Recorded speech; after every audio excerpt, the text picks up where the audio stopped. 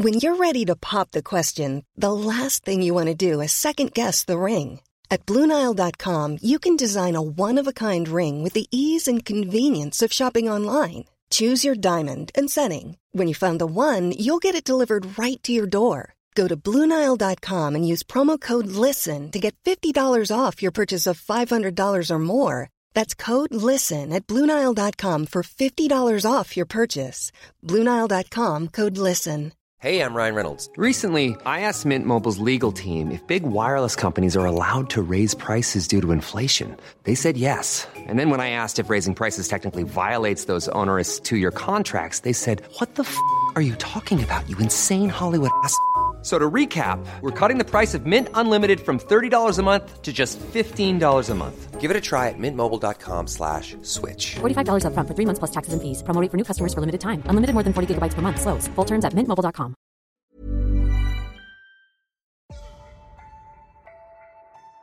Don't be surprised if I ask what a bag is.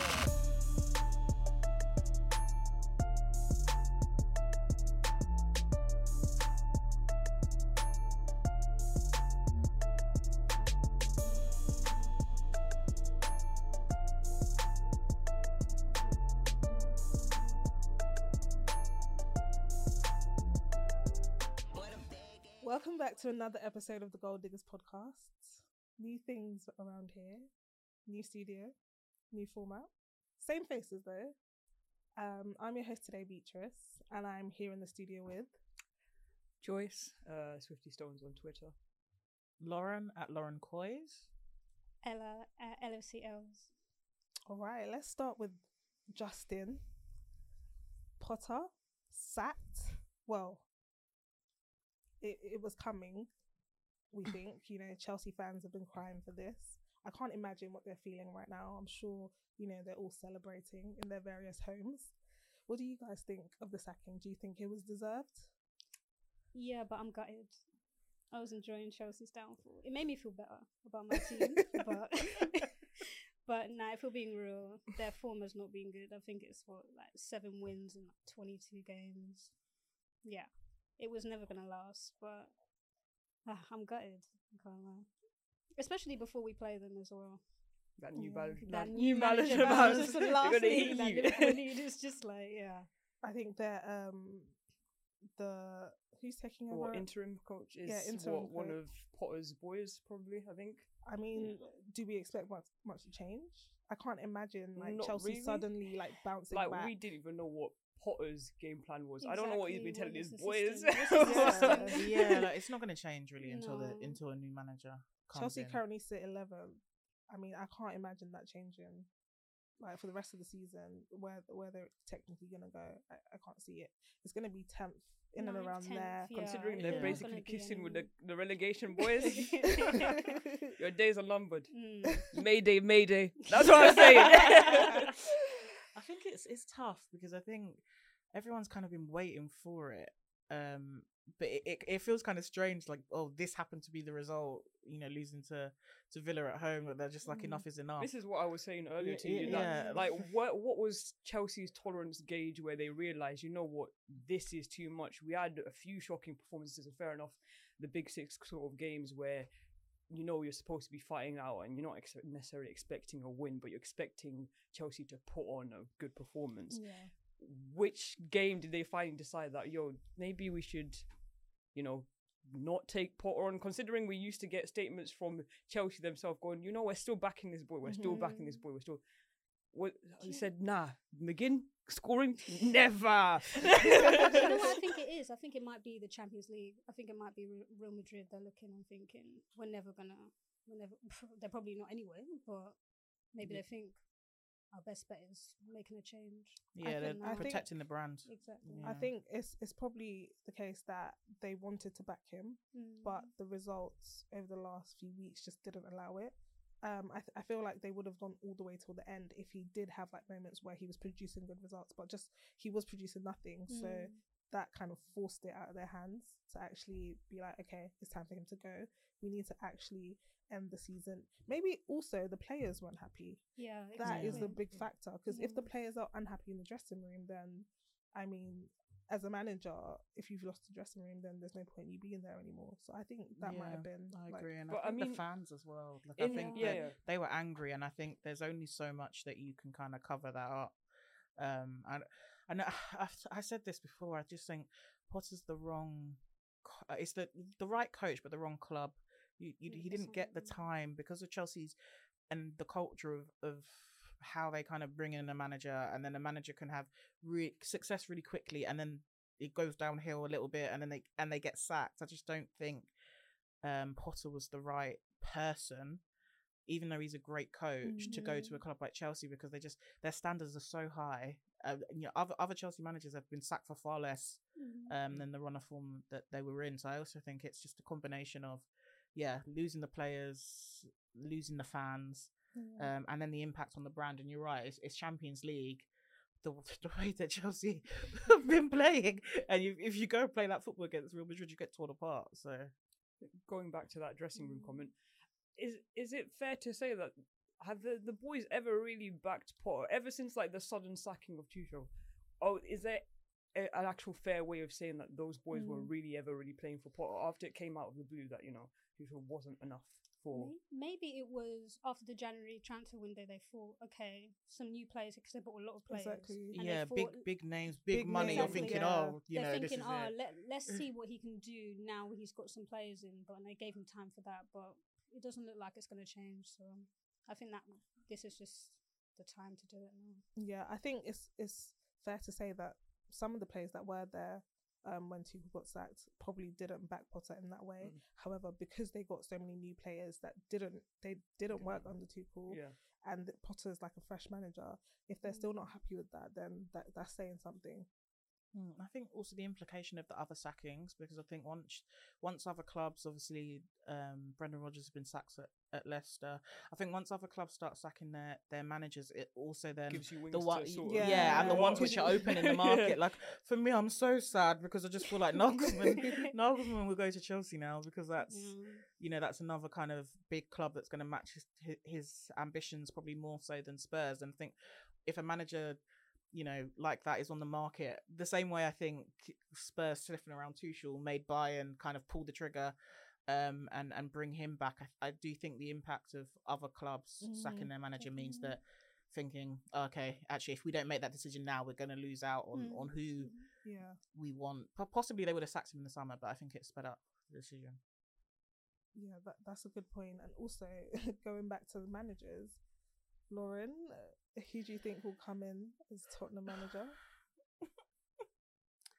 I want to cry. But yeah, I just think is it going to be Brendan? Yeah, it's either going to. I think it's going to. Yeah, it's going to be Brendan Rodgers or it's going to be Graham Potter. I think those are our two choices. I feel like now. Potter is definitely a downgrade. Like, we've gone from Antonio Conte, a serial winner, to Graham. Not that my standards are as high as Chelsea, but it just doesn't. I just think it's the vision of Spurs. It's just not clear. The strategy. I don't know what type of club that we're trying to be. We were project based. We had Poch. He overachieved. Then we went and brought in Mourinho. Then we sacked him. Then we kind of fell from grace and went for Nuno. And then we were okay. We're back again to bring in Conte. And I just think it's not clear. And I think the question mark of Harry Kane and what he wants to do in the summer. I don't see Brendan Rodgers or Potter as big enough appointments to convince him that we have the ambition to go on and compete with the teams around us again. So I think he should know that the ambition is already. I'm always going to back him. I'm always going to click on. I'm always going to click on. Like, and obviously in terms of Conte's comment about like the players not really being willing to play dangerous football, to be willing to play for the club and stuff like that.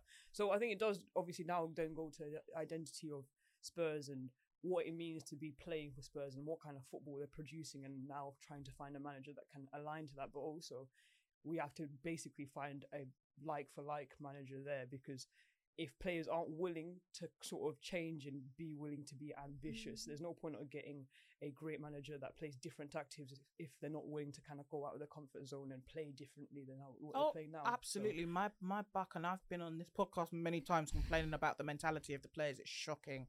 And we shouldn't have managers who are serial winners coming through the club and then just being like, you know what, these lot are not built for success. Like, it's embarrassing. At the end of the day, it's embarrassing that we've had two managers who we saw it in all or nothing with Mourinho. They're calling out the mentality of the players, saying these lot are not built to win. By the time they're sitting there saying they're losers in the press conference, it's embarrassing. Like, it's embarrassing, and you look and think. I think for me, Nagelsmann would have been a statement of intent to say, do you know what? We're going to change the style of football, but we're also going to bring in somebody that's a big name, to kind of, it's kind of that hybrid between a big name, but also somebody that plays the Tottenham way, which I'm not necessarily. Poch again. I mean, but that's just going back to the same old. They weren't winners under Poch. You know what I'll say with Poch? He came close. He came one close. game, one game, and you know what? It does remind me a bit of Klopp, where it's kind of Poch went into the club, and despite the fans, despite the problems, he still did well and overachieved. And again, he came one game. It was against us, and if he won that game, look at the implications. That it was a bit unfortunate, in my opinion, because Poch did well, and I don't think he gets the credit because he didn't win anything. Yeah, but it was a wonderful manager, and I don't know, maybe, and it seems like some of the players want him back. So I think they do, but I also think if I thought the board was serious about bringing Poch back, we wouldn't be here discussing who Spurs' next manager would be. He would have signed by now. Yeah. Also, he's out of work. I actually don't agree that Poch didn't get the credit he deserved. I don't agree. I think, well, because I'm a United fan, from our perspective, a lot of United fans wanted him and they were praising him, singing his praises continuously. So for me, I saw him get praise, but maybe that's just from my fan base. Maybe it's just the kind of idea that because he didn't win trophies, and trophies is like what you judge a manager on and what you judge success on, that, you know, he's never been in the top bracket, which I get, but he's a fantastic coach, and for what he did for Spurs, for some of the, but from what he brought them to a Champions League final, was brilliant. Yeah, I will never, in my days, I will never love a manager as much as I love Poch. I have so much respect for him, but because I have so much respect for him, for him to come back into the circus that is the club, you know, at the end of the day, he wasn't backed when he needed backing because he'd overachieved. So we needed a lot of investment. And we have a board that prioritises the infrastructure, will prioritise all the brand deals. And Poch needed a squad. He needed just a few players, and he didn't get that. And I'm not convinced that we fixed the issues with recruitment. We fixed the issue with the academy. I'm not convinced we've done all of that work to justify Poch risking his reputation to come back. Even though I think he would get the most patience from fans because we know what he can do and where he brought us. But yeah, I also know Daniel Levy is so stubborn, and his ego is so large. So I also look and think I'm not sure if him and the board would say, do you know what, we've made a mistake. These last 3 or 4 years have been a waste of everybody's time. Let's bring that man back. I don't know. But if he did come back, I wouldn't be disappointed. I mean, I would be disappointed because I want Nagelsmann. He's my first choice. But if you ask me, okay, if Nagelsmann's gone and it's a choice between Poch, Brendan Rodgers and Graham Potter, then yeah, I'm picking Poch. I think there's something about being a football owner and having a big ego, because even the Chelsea owner is the same thing. They should have sacked Potter a lot earlier, but his ego was too big to admit because he made that choice. He made a mistake, and that's where I think it's quite frustrating as a fan, because you know, we're the biggest. People forget the fans are the biggest stakeholders in the club. You're the current owner of my club, but I was here before you, and it's kind of like, do you know what I mean? Like, there's history. There's history there, and when you feel like your owners or your board is just taking the piss, it's really frustrating, and it's kind of like, well, we can all see it, but because of your ego, you're not going to reverse a mistake that you've made. And I think we don't have enough transparency from boards. Everybody's always complaining about the people that are running their club and the mistakes that they're making, and they're not holding themselves accountable. And it's really frustrating because it's like, how'd you get rid of them?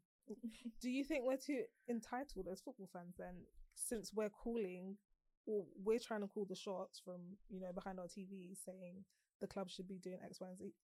Well, I mean, I think because their priority is money, first of all, before football. Whereas we're football fans invested in just, you know, having an identity in the club in itself before obviously raising profits and blah, blah, blah. But you can do both simultaneously whilst going, I fucked up here. I'm going to kind of reverse this wrong. But there are many clubs that do both well. Oh yeah, 100%. City is one of a great example of a really well run club. Obviously, after the takeover and everything else, we've got a board that well and truly knows when, you know, it's time to, you know, chill out a bit, you know. But the Premier League don't agree. But I'm just saying. What, you're upset about a checkbook or? But Germany is also a really good example of how it works to have obviously a 50% sort of share, where you've got obviously the board, but you've also got the fans making decisions as well. So this is what I don't like about FSG. They don't have any love for Liverpool, and that's that same as we can say the same about Man United, and it just reflects in some of their decisions. It's like if they just gave that extra 30 million out of the love, we wouldn't be in this position. Like, and our owners are not broke. It's not like they can't afford it. This is and I think this is where the frustration comes from, because when you look into who the owners of your club, who sits on the board, and you see what they do outside, and you're like, oh, look at them on their big yacht, and you can see that. And I think it's really frustrating when you've bought my club, but you're now not investing your own money. Now there's debt on my club, so when it comes to sell, somebody else has got to take on that debt. And I think it's obviously it's very difficult as an outsider to understand the true financial ins and out, but it just kind of feels a case of, well, you don't care, like you say, you don't care, because you're treating it like it's one of your a business investment, and for us it's far more than that.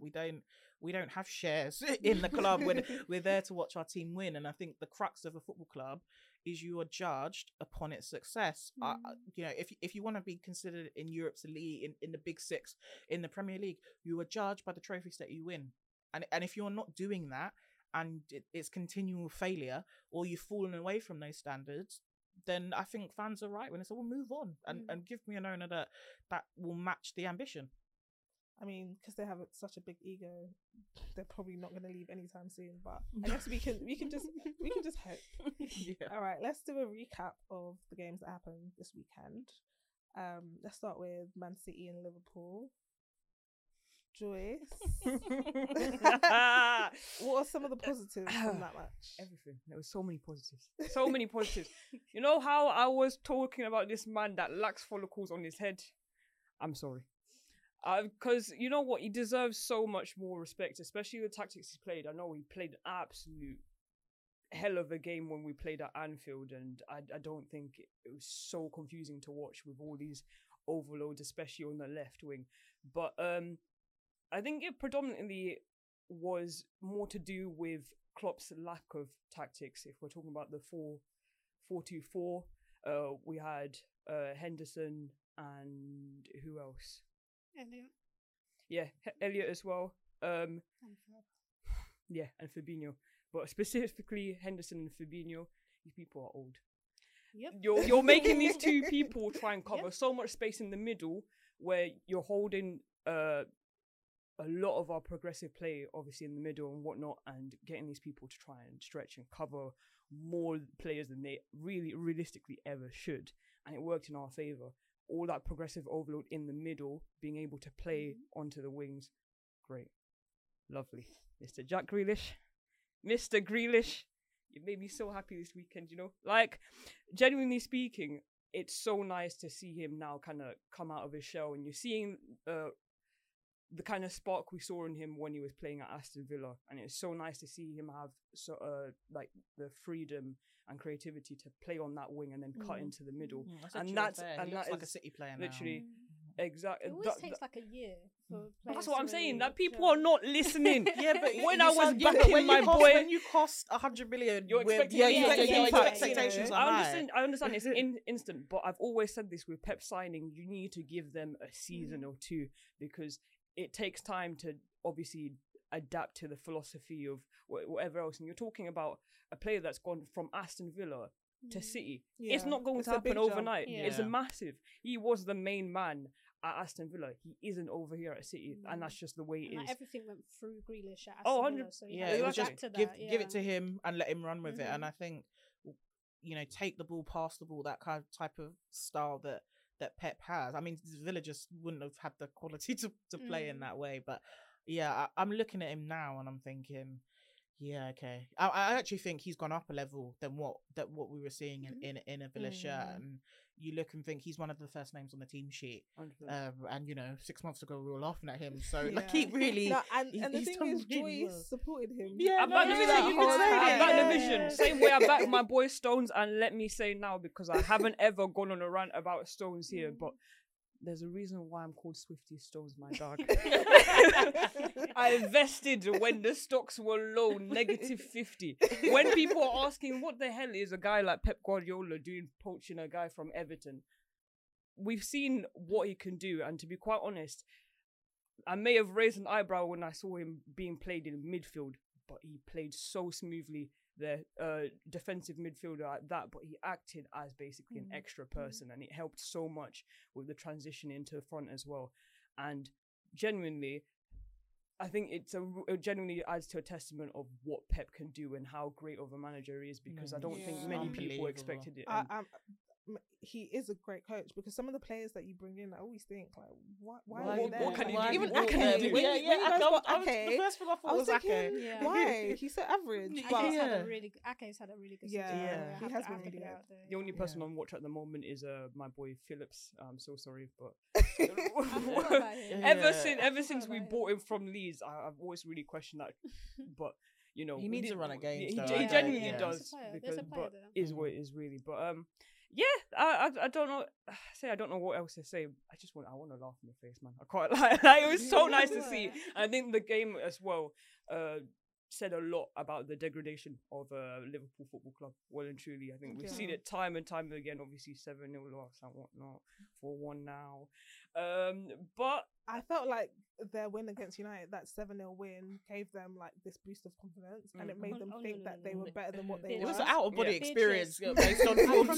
I promise you, we've been doing this all season. We have had. Remember, we won 9-0 against Bournemouth, you did, and then we lose the next week against someone. It's just been the whole season. It's been like this. We've had highs, and then we haven't been able to carry that on, and it's just. This team just lacks shame, in my opinion.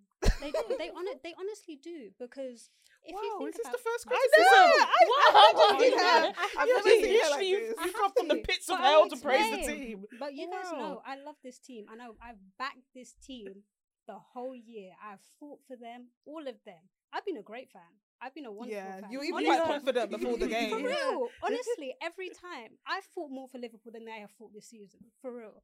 And the reason why I say I think they're lacking shame is because you look at results, Man United early in the season away, Napoli away, Nottingham Forest away, and you think, as a team, sit down and think, this cannot happen again. Let's not have games like this again. The game yesterday was a spitting image of Real Madrid at home at Anfield a couple of weeks ago. We go ahead, and to be honest, I don't think most people expected us to go ahead. I didn't expect us to go ahead. Wonderful finish by Mo Salah, by the way, the only positive of the game. That's what I'm saying, though. You kind of hold on to this crux of like this weird gimmick of having players like Salah, having Nunez and whatever, and they obviously do produce what they need to, but there's no substance to it anymore. You've got, when you have the three musketeers at the back, even four, because I'm not letting Kanata get away with this as well. We don't have a team. Like the forwards have been the only positive this season for Liverpool, and they haven't been great. They've been good. They've been solid, but the midfield and defense have let us down week after week. I remember when like Van Dijk was out injured. Basically, you didn't have the full back four, and everybody was like, "Oh, wait till they all come back and they start defending." And I'm thinking, Honestly, now the defense is. Oh my God, what happened to Virgil? Virgil, like wow. I want to talk about Virgil. Okay. So, the first goal that City scored, Robertson is out of the game. And as a defender, as Virgil van Dijk, you cannot How long has Mahrez been in this league? How long has Van Dijk been in this league? Do not let Riyad Mahrez come inside the play, especially when you're out of position. He had to make that tackle, And again, it's just that relaxed, lackluster. You're not on Vogue magazine. You're here to kick balls. Even Grealish when he had to track back and make that tackle. Even Grealish, Liverpool players are not doing that this season, and that is the difference. Someone tweeted, "How come Van Dijk always has his hair intact after every game?" It just made me think, like, surely it means he's not doing the work. Because if you're throwing in slide tackles, doing evering you need to do, there's no way you look like a model. You're not holding no slip back forward before you never see him doing that ponytail. No, it's. I mean, if we go back 17, 18 to 19, 20, Virgil was unbelievable. Then his Pickford's assault against him. No, it was a full-on assault. That again. No, it's true that it was bad. It was, yeah. That VAR again. Liverpool fans should get over it. No, I cannot get over it. I can never. But the thing is, he's not been the same player. Like he's really struggling. Pickford robbed me of 1 year of prime Virgil van Dijk and contributed to his downfall. So when England play France, do you know how happy I was to see that Pickford couldn't reach that ball? I was so happy. I do not like that guy. I do not like him. I'm always gonna have him. But anyway, and then when he came back last year and he played nearly every game, especially with an injury like that. Yeah, he's mashed up. He said his body broke down. Like, listen to the man. We needed someone, and especially this summer, I think we need 2 centre backs. We needed someone to make sure that Virgil didn't have that physical, the demands physically that he had before, because he just won't be the same player. And this season, we're kind of seeing that he's just, to be honest, I think it's more mentally than physically. The defenders, all of our defenders are just not engaging. They're not being aggressive enough.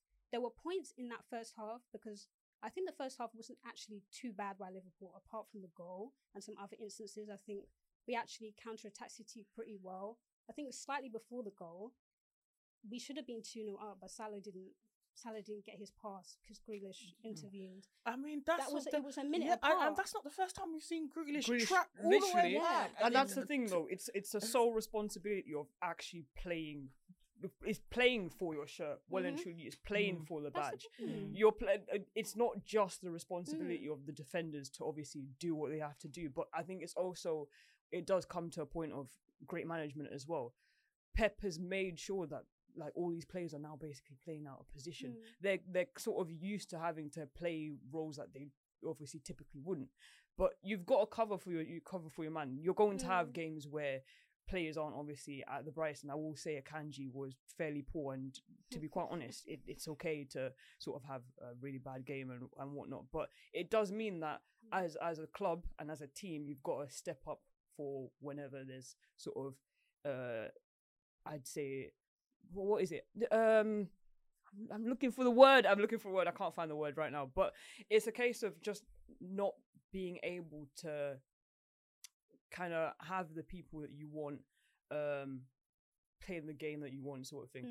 So what I'm saying really is Liverpool, your days are numbered. Your days are numbered.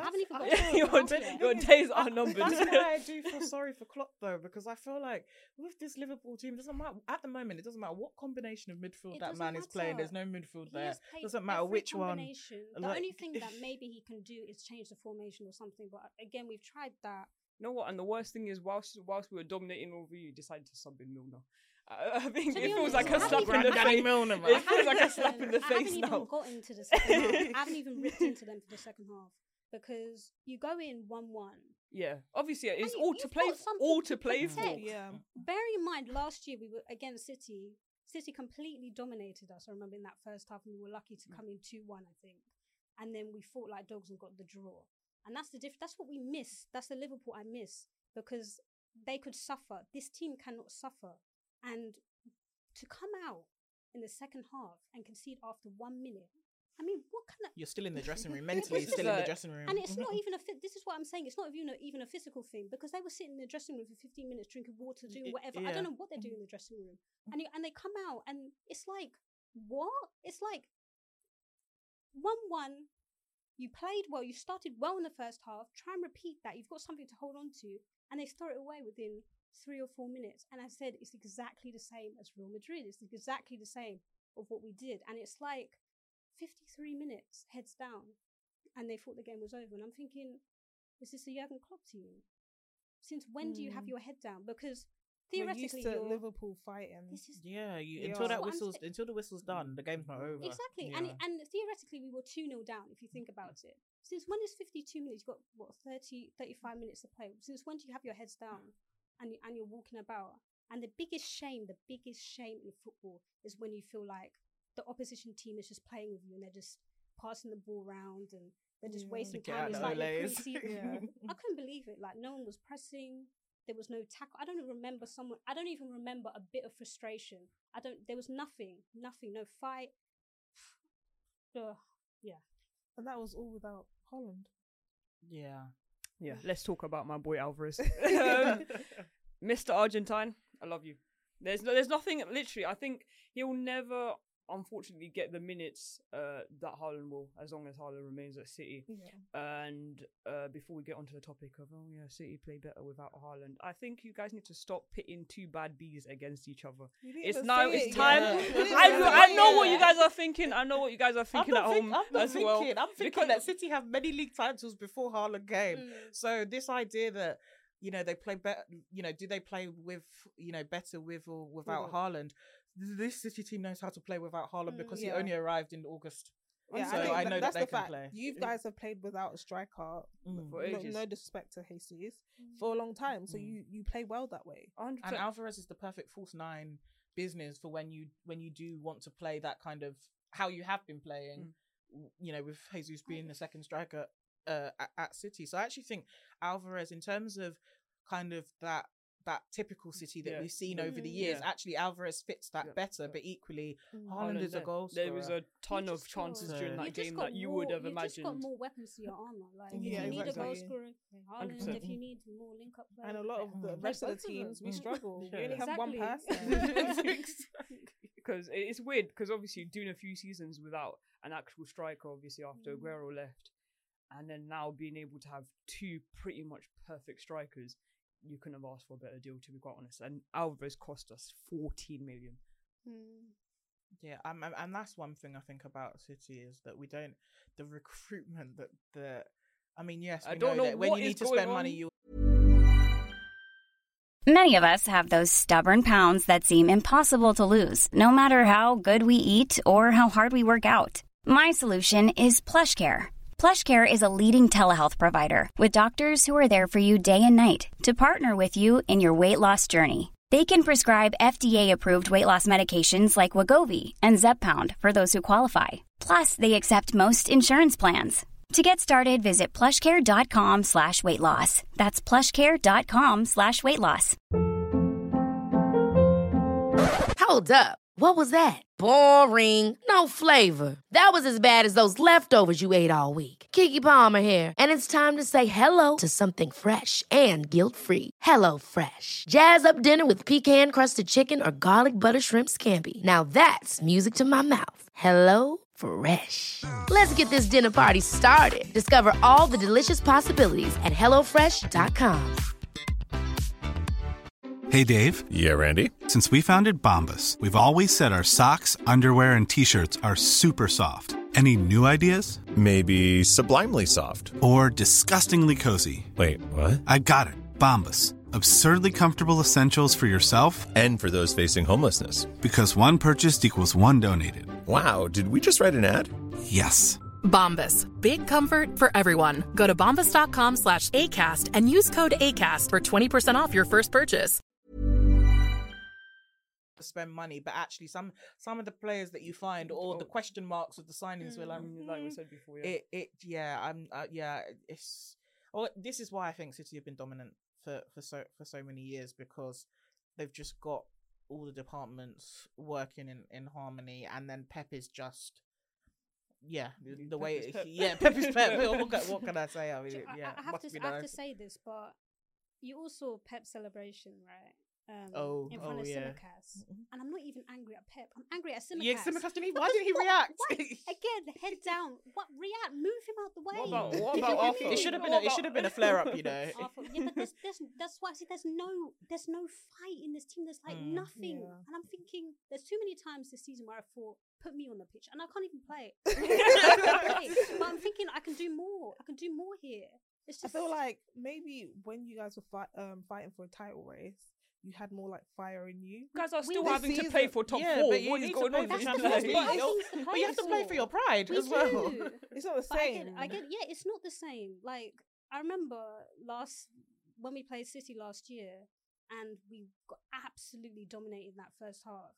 And then Gary Neville was like, "Yeah, this team are just like dogs. They just stay." And it is true. We just had that mentality that we just could stuff, and we could just in minutes turn it around. And it's just we don't have that anymore. This team is mentally fragile now. Mentality wants it to be mentally fragile. It's just, yeah. Well, the title race is still, there. Still there. I think City, they're 8 points behind Arsenal at the minute with a game in hand. It's not over. I don't think it's over. And every game is a must win. We don't. Yeah. There's no. Obviously, it's always been Pep's philosophy: a game at a time. But every game is a must win. And obviously now, what is it? 7 games unbeaten now. 7. Yeah. But yeah, that we're unlocking that 10-game run. It's happening. No, but I think that's why it's not over, because when City can get to that level where it doesn't look like any team can beat them, then you think, well, it's not over. And also that you still need to play each other. So it's kind of a case of, if the gap does get smaller, how do Arsenal respond to that pressure? So I think if it's any other team, even me, the Spurs fan, I would maybe say I think it's done. But because it's City that are hunting and chasing them, I feel like until it's mathematically impossible, the title race is still there. I think Arsenal still have to go to Anfield, which is going to be a tough game for them. I know Liverpool are not fighting, but at Anfield it's different, and they have to go to St James's Park I'm as very well. confident we'll get something. So it's like that. if Arsenal drop points there and then have to go face City as well. St James's Park they have to go to as well. So there are still, games Tough where you think games. but every time I think Arsenal are going to drop points, they haven't. But there are still really tough games. I think when the pressure's out on. of the two, Arsenal have the tougher run. To Tougher be run honest, of games. I've said like, the City Arsenal game will be key. I said whoever's ahead after that, I think will win the league. Will win. Yeah. But I've seen City and how they are experiencing it. Title races with them. This is City's demon mode. They go into this demon mode where in title races just win after win after win after win after win. I'll take the praise. Nah, it's broken my heart. It's giving me heartbreak for real. Like, let's see. And to all the Arsenal fans that said we're useless, where were you when we needed you in a title race? So hold that for real. I just looked at the table and Liverpool are on 42 points. Not really chasing United, even though United are sliding down the table slowly. I mean, I expected you to be higher from, your previous comments, Ella. Cannot believe after that 7-0 when she said Top Real four. Madrid were ready. Real Madrid were ready, and top 4 is Honestly, ours. I cannot be shamed more than my team is shaming me, for real. And also, the teams clearly don't share the same mentality as me, because after the 7-0 win at Man United, you're thinking, okay, it's only 7 points? You want to look ahead. You want to think, let's go again. Let's try and chase third, because it's possible. But this team want to be fairies and do. They're currently 8 points off top 4, so it's not mathematically impossible. It's not, but we have to get going. Yeah. You've got Newcastle. You've They got got Brighton Chelsea, around. Chelsea, The streets are not Arsenal. safe, man. The streets are not safe. I mean, I It's think 11 games. Let's see what we can see. depending I'm on the just- next couple of games, but by this time let's next week, I see. think we'll know if you're definitely down and out. Yeah, because we've got Chelsea on That's true. Tuesday. Yeah. With the That would be new manager interesting. bounce, I mean, that could Liverpool need to, because our away form, oh my God, it's abysmal. I think it's 10 points in 10 games. Yeah, I won't be surprised if Chelsea take that game. That will really bring me to my knees. Wow. It really would.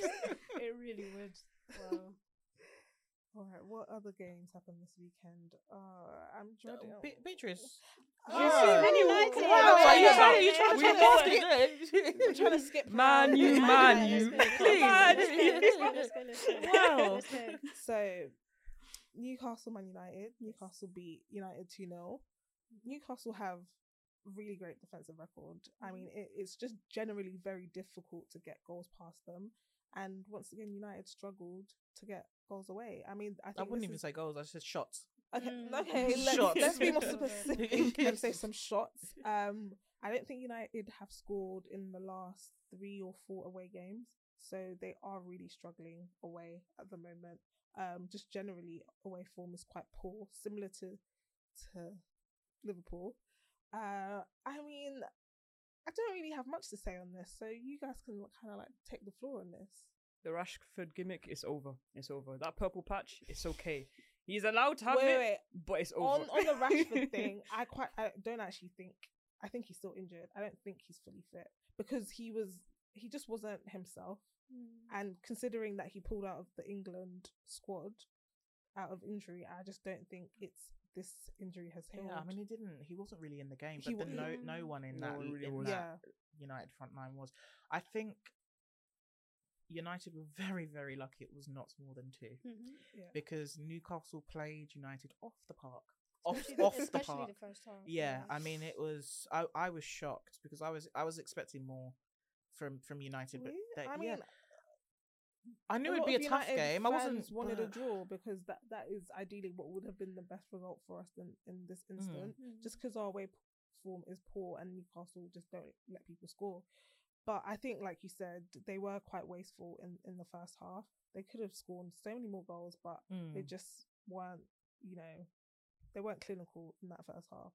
But they did punish us in the second half, and they deserved the win. They honestly deserved the win. What I mean, I'm not saying I thought United would win the game, but I was expecting them to at least show some intent of trying to win the game. I just think, as good as Newcastle were, I just think that's as bad as United were. It was just a little bit all over the place. I mean, at some point the graphic went up when it was like Nick Pope had like more than double the amount of touches that Weghorst had.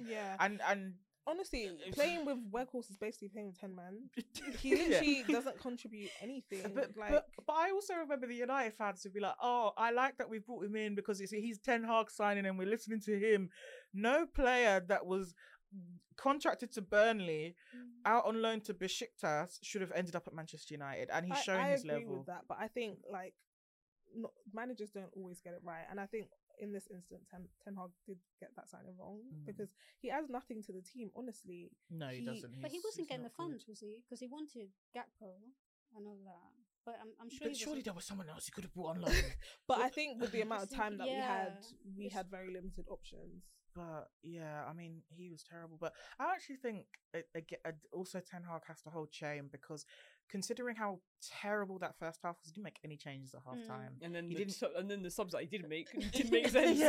Yeah, and I actually think tactically he just got it wrong, and he was really slow to react. But yeah, I think Newcastle going to St James's Park when the fans are in that mood, and the way that Eddie Howe, I feel that we speak about Graham Potter a lot and Brendan Rodgers as English managers, but actually Eddie Howe has got that team cooking, and he hasn't even touched the side of the investment that their owners will bring. But he's got, Newcastle have an identity. They press really well. They win the ball back. They're Klopp like Liverpool at their peak in terms of how they actually approach the game. They make it impossible. They suffocate you, and usually, but then I think that's without the likes of Casemiro, it's quite obvious the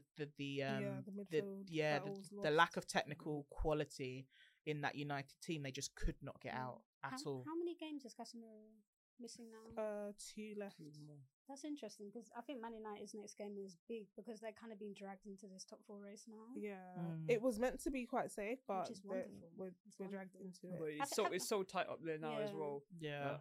Have they won? Have they got a result? Have they won since the 7-0? In other cup competitions, but not the league. No. Interesting.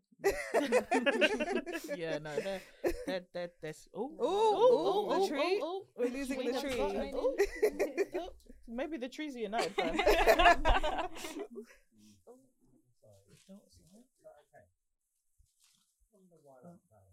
We'll have to do some outtakes. No, just leave it. Yeah, it's okay. Yeah. That's okay.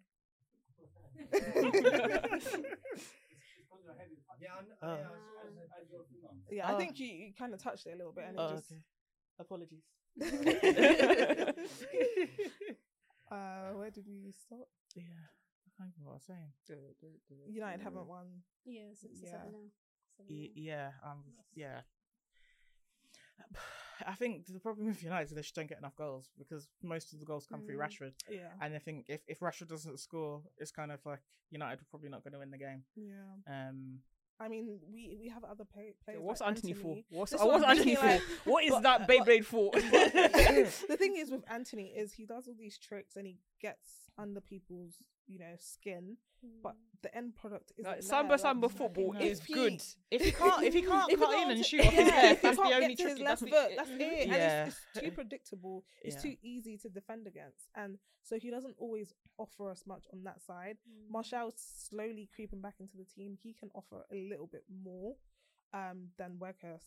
Absolutely, until he gets injured again, and that's Martial's biggest problem. I mean, and the rate of games that we have still yet to play, it's a bit worrying because we need those goals, and our players are kind of like all over the place. They're fatigued, like we're not getting any rest, and this is how it's going to be till the end of the season. So all we can do right now is kind of hold on to get that top 4 spot. But I think Newcastle are definitely in the running now. Like everyone was saying that they're out of it a few weeks ago. Oh yeah, because they went through that patch where they weren't scoring. They weren't scoring any goals, but they look up for it now. They look like they're fighting for something, and they look great.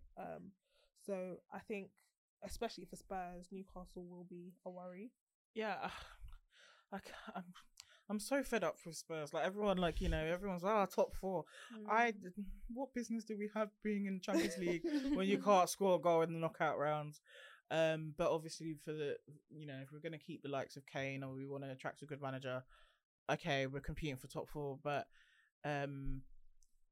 given when I look at Spurs and given our injuries that we do have, we're down to 3 midfielders, and we have been since Bentancur and Basuma both got injured. Ben Davies is injured now. Our defense is paper thin. And as we have seen with Conte, we know that the mentality of the players is not there. I look and think tomorrow, obviously we're playing Everton. If we win, you can go third. Will we win? I don't know. And it's a massive game for Everton. And this is. I was going to say for Marva, Everton need to win it. I can't lie. I don't need to see my goal upset anymore. But this is the problem that I have is I don't know. I don't know if my team will turn up. If you don't win against Everton, then you're actually being dragged into a top 6 race because Brighton are on the up. But I said they've got 4 games in hand as well. Yeah, they've got. I said in the group chat, watch Spurs tumble down the table. I wasn't joking. The way that we're playing and the way that we approach games, and now we ain't got no manager. We got our director of football has been banned by FIFA. Now he's taking a leave of absence because again the club doesn't have shame. From the moment that whole Juventus thing came out, the directors at Juventus that were still there resigned in November. We kept Paratici and that man has still been working. Even when the ban was upgraded, we were like, oh, we're shocked. How's everybody shocked? Everybody knew that thing was coming. But apparently at Spurs, we were shocked. And then they saw the reaction on social media and like, oh, we're going to have to do something. So now the man is gone. We've got zero strategy. So the whole club is a mess. So I'm not sure if Champions League football is going to aid us because we do not have a squad that is capable of playing at a high level of football midweek and at the weekend. What about at Europa League? Just let's just say you get. I think Europa League fine because maybe you can rotate a little bit. You don't have to play your strongest 11 in the Europa League. But equally, I'm kind of maybe just sit it out. Maybe just enjoy. Yeah, I have to play proper football first. I would rather sit out because I just think I'm tired of our owners, especially and Daniel Levy. and also the players when they come out with their interviews, turning top 4 or European football into a trophy. It's not a trophy.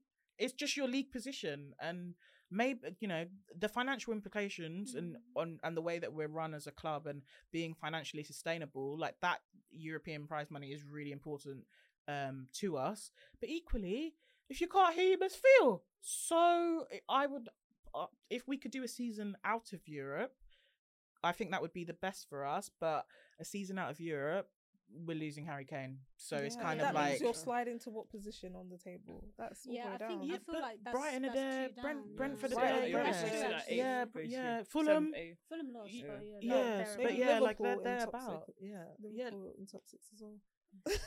yeah. So it's very possible. I think from United all the way down to kind of 8th or 9th, it's very possible to be flip flopping in those positions. About 9 points to. I mean, Newcastle and United will be favourites. I think never know. Either Maybe, will be extremely. I think both will be extremely disappointed if they don't make it. I would love it if Man United don't make it. Imagine. Let's not talk about that. Can you imagine Liverpool in the Man United? Sorry, but that means you just have to win the Europa League. Yeah, that's true. You'll be laughing and then they win Europa League, and then they're there anyway. It's Mourinho, isn't it? Roma. Yeah.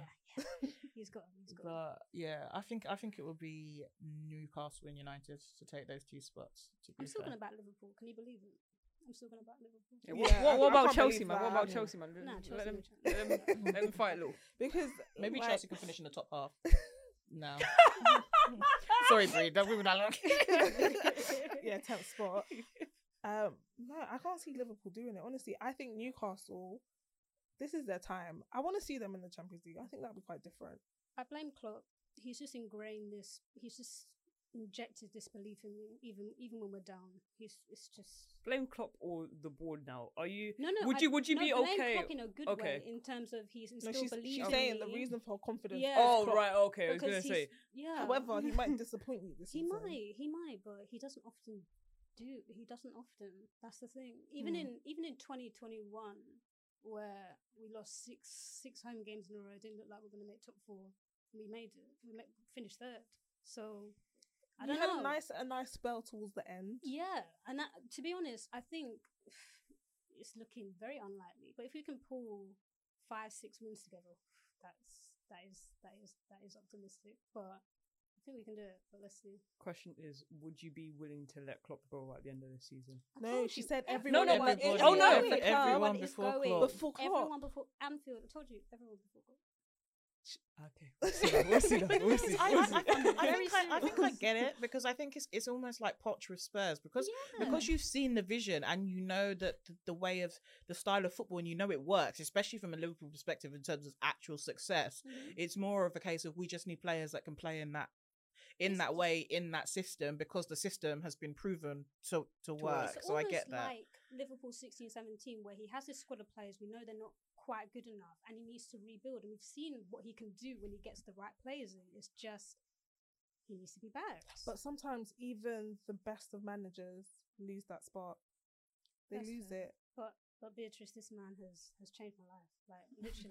Like, Brendan Rodgers absolutely broke my heart. I wasn't always this optimistic fan, He broke my heart, Brendan Rodgers, and then Jurgen Klopp came in, won everything, and made me see things I didn't think I'd ever see as a Liverpool fan. Like, won a league title. I know it was during COVID, but still, that was kind of just the aim for Liverpool fans, that league title. But for him to win everything, nah, Klopp's my guy. Everyone's going before him. I respect it. I hope you're not heartbroken again, but we'll just have to see. What other games happened this weekend? Chelsea lost to Aston Villa. I mean, I can't say I was surprised about that. No, because I think it's going under the radar. But what Unai Emery is doing with that Villa side, he's cooking something, and they have an identity, a structure. Tactically, they're spot on.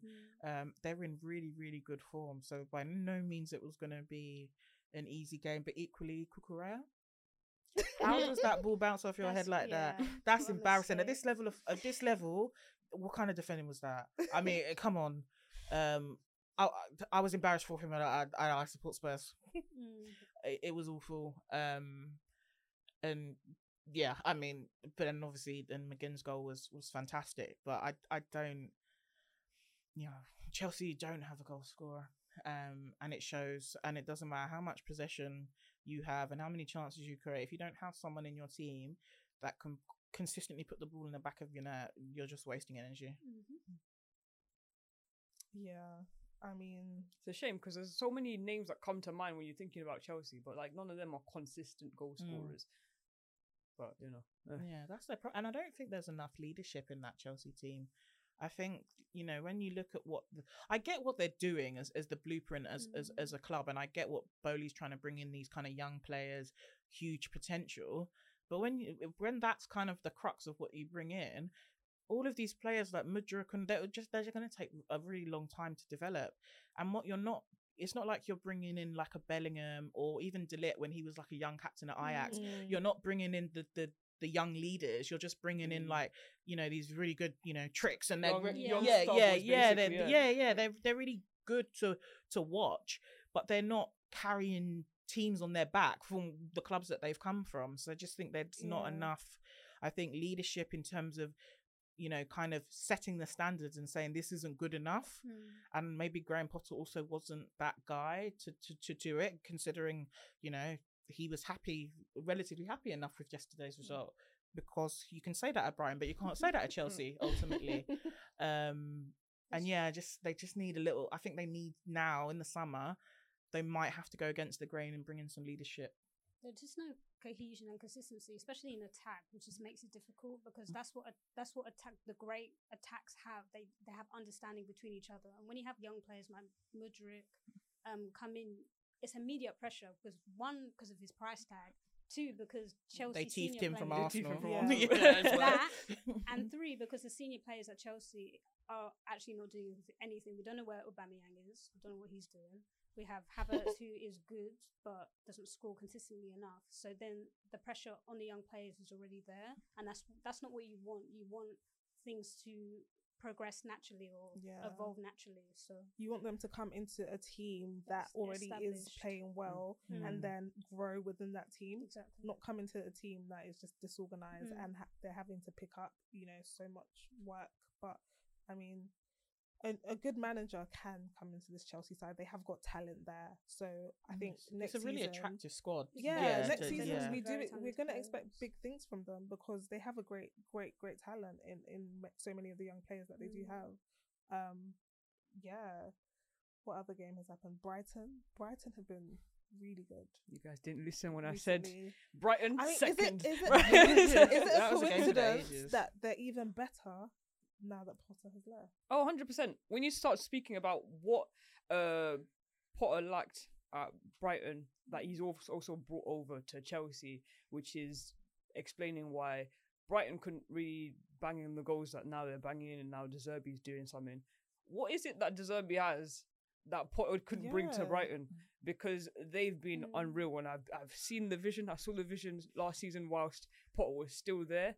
I have to start respecting your vision. Fighting, you guys need to, great takes, man. You guys need to listen. I told you, those Swifty Stone stops. I've been there, but Brighton. I genuinely do really want to see them play European football next season, because everything about the club and the way it's run is built scouting around wise as well. It's a good team. It's not just a manager's impact. So I think De Zerbi walked into a really good young developing squad, and tactically, you know, he knows what he's doing, and he's got and they're so good to watch. Like, it's kind of like you always know if Brighton are on TV, you watch it because you're gonna see good football.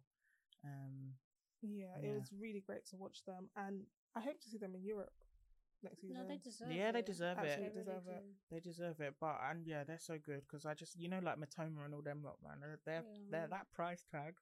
If they want, if someone wants to buy them in the summer, it's just where do they find these players? Like I when I look at a club like Spurs, you know, I would go and study what they're doing, or go and take some of their recruitment guys and come and bring that, because Brighton are one of the best well-run clubs. It's very data driven, similar to what Liverpool do on how they scout players. So players like Caicedo,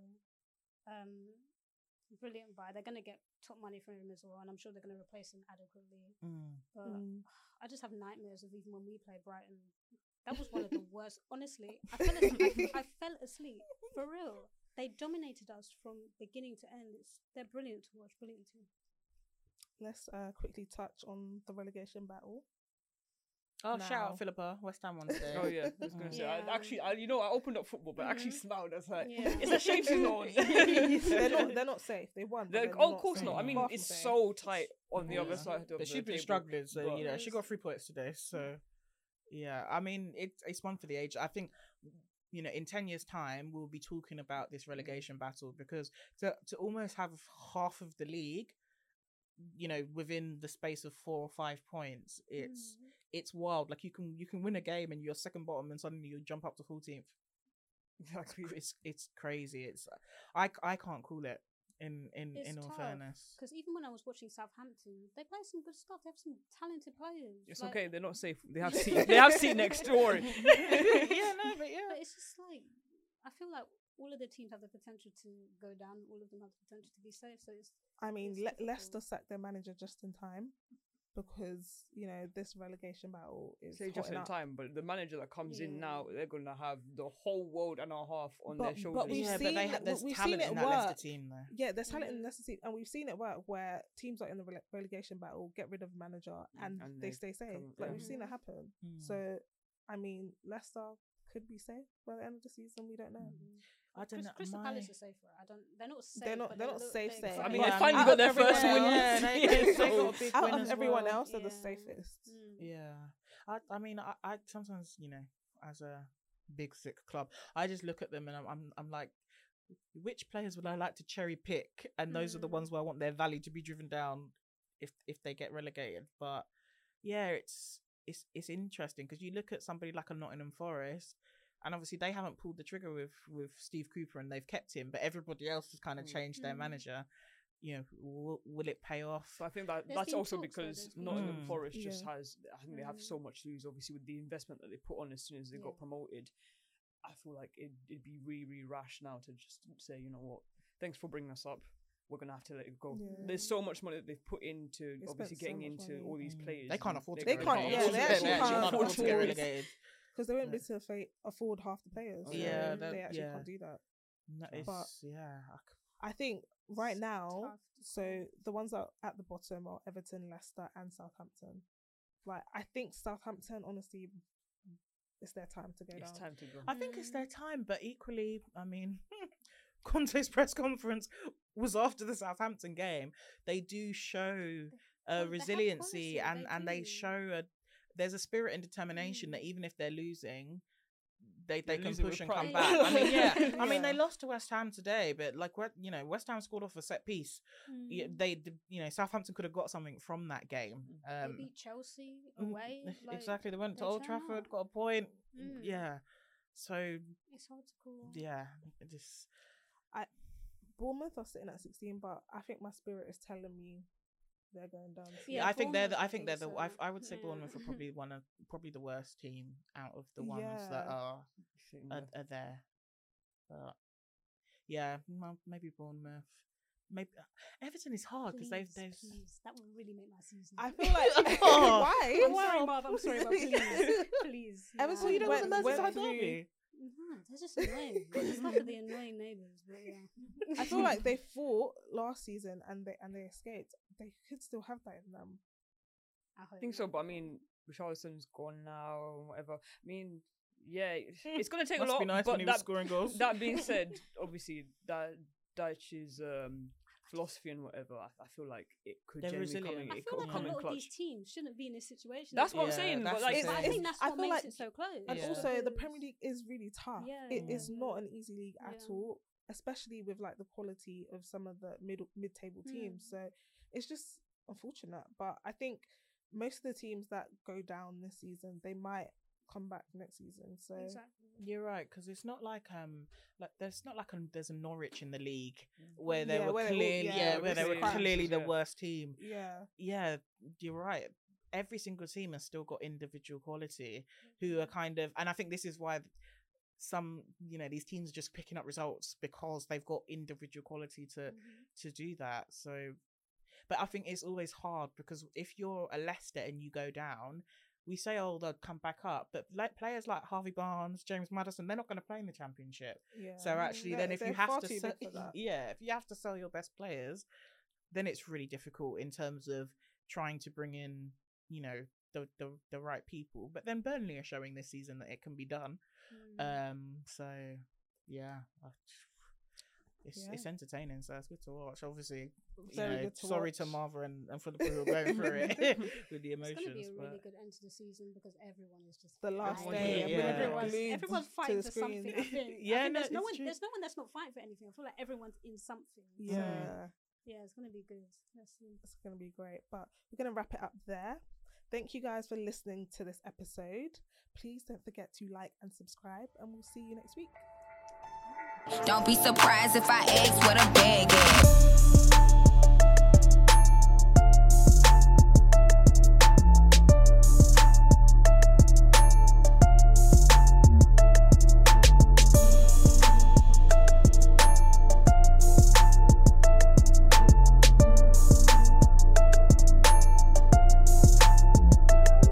What a bag is, what a bag is.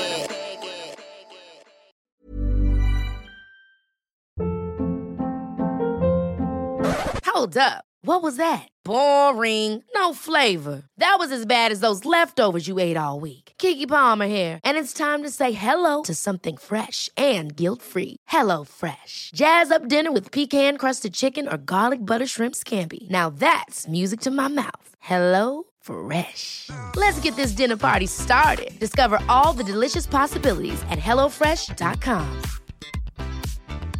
Mom deserves the best, and there's no better place to shop for Mother's Day than Whole Foods Market. They're your destination for unbeatable savings, from premium gifts to show-stopping flowers and irresistible desserts. Start by saving 33% with Prime on all body care and candles. Then get a 15-stem bunch of tulips for just $9.99 each with Prime. Round out Mom's menu with festive rosé, irresistible berry chantilly cake, and more special treats. Come celebrate Mother's Day at Whole Foods Market. Planning for your next trip?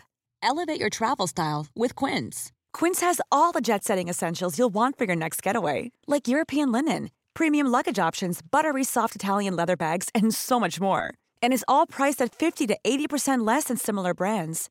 Plus, Quince only works with factories that use safe and ethical manufacturing practices. Pack your bags with high-quality essentials you'll be wearing for vacations to come with Quince. Go to quince.com/pack for free shipping and 365-day returns.